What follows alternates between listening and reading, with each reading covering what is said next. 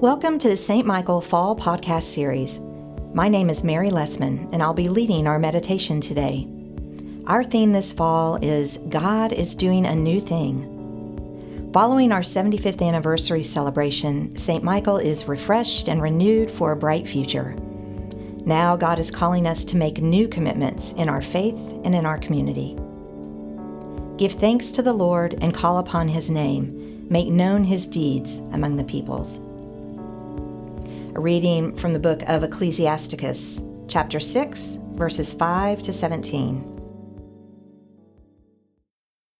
Pleasant speech multiplies friends, and a gracious tongue multiplies courtesies. Let those who are friendly with you be many, but let your advisers be 1 in 1,000.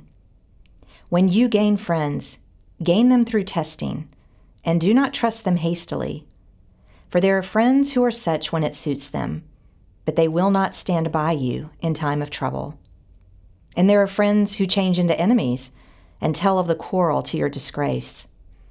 And there are friends who sit at your table, but they will not stand by you in time of trouble. When you are prosperous, they become your second self and lord it over your servants.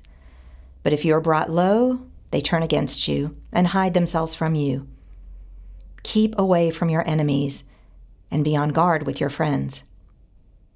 Faithful friends are a sturdy shelter.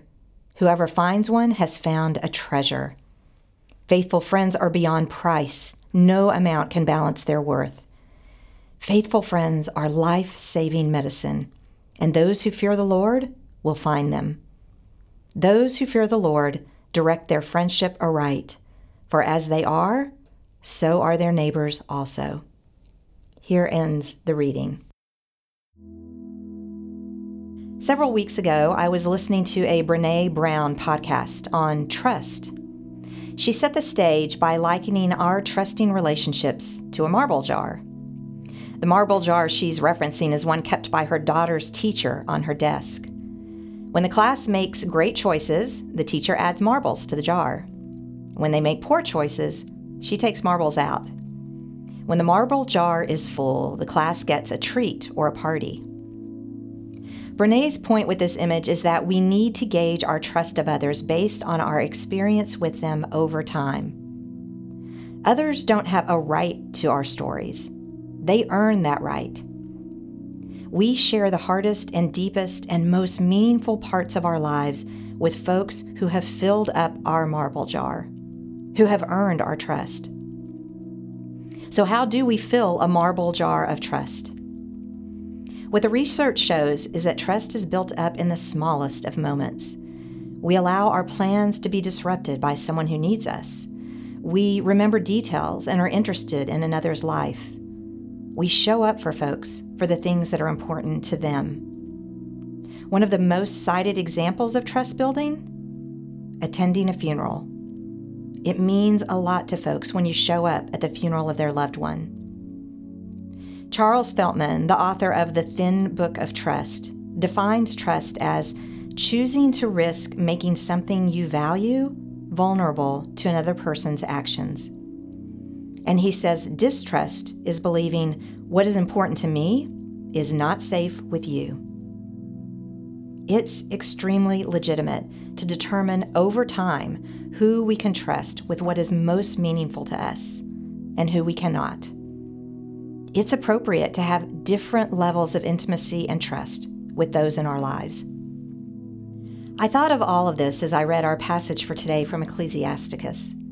This passage is overwhelmingly about friendship, and it appears that the wisdom of this ancient book is quite in line with the truths about trust revealed in these modern studies. The writer tells us, when you gain friends, gain them through testing and do not trust them hastily. For there are friends who are such when it suits them, but they will not stand by you in time of trouble. That sounds like the theology of the marble jar to me. Friendship is such a gift. I have friends that go back 30 years and some I've only met recently. I have friends where our encounters are limited and or situational. These are wonderful friendships, and I'm grateful for them.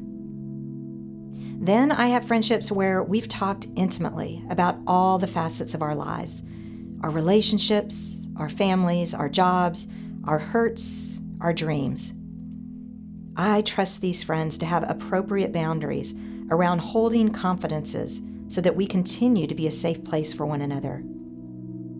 As I thought back, these deep, trusting relationships did have to be established over time.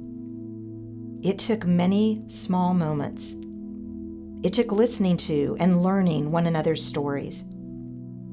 It took allowing ourselves to be vulnerable in what we shared and discovering over time that we could fully trust one another with those vulnerabilities, that we would never use them to hurt or score points or one-up the other. Our passage for today continues. Faithful friends are beyond price. No amount can balance their worth. Faithful friends are life-saving medicine, and those who fear the Lord will find them. The gift of friendship is precious. Our friends bring joy to our lives, help us feel safe and accepted, and support us in our hardest times. God gives us one to another to work out in the flesh our call to love neighbor. Some days, this is easier than others. But we should never take our friendships for granted. Most have been cultivated over a lifetime, and they cannot be replaced. This day, let us give thanks for our dearest friendships, for those who have shown themselves to be nurturers of our trust and well-being, for the joys and memories that they've given us that will always be a cherished part of our lives. As the writer of Ecclesiasticus reminds us, it is God's intention that we have good friends and that we be a good friend to others. Amen. Please join me as we continue with the Lord's Prayer. Our Father, who art in heaven, hallowed be thy name. Thy kingdom come, thy will be done, on earth as it is in heaven. Give us this day our daily bread, and forgive us our trespasses, as we forgive those who trespass against us. And lead us not into temptation, but deliver us from evil. For thine is the kingdom and the power and the glory, forever and ever. Amen. Heavenly Father, in you we live and move and have our being. We humbly pray you so to guide and govern us by your Holy Spirit, that in all the cares and occupations of our life, we may not forget you, but may remember that we are ever walking in your sight. Through Jesus Christ our Lord. Amen.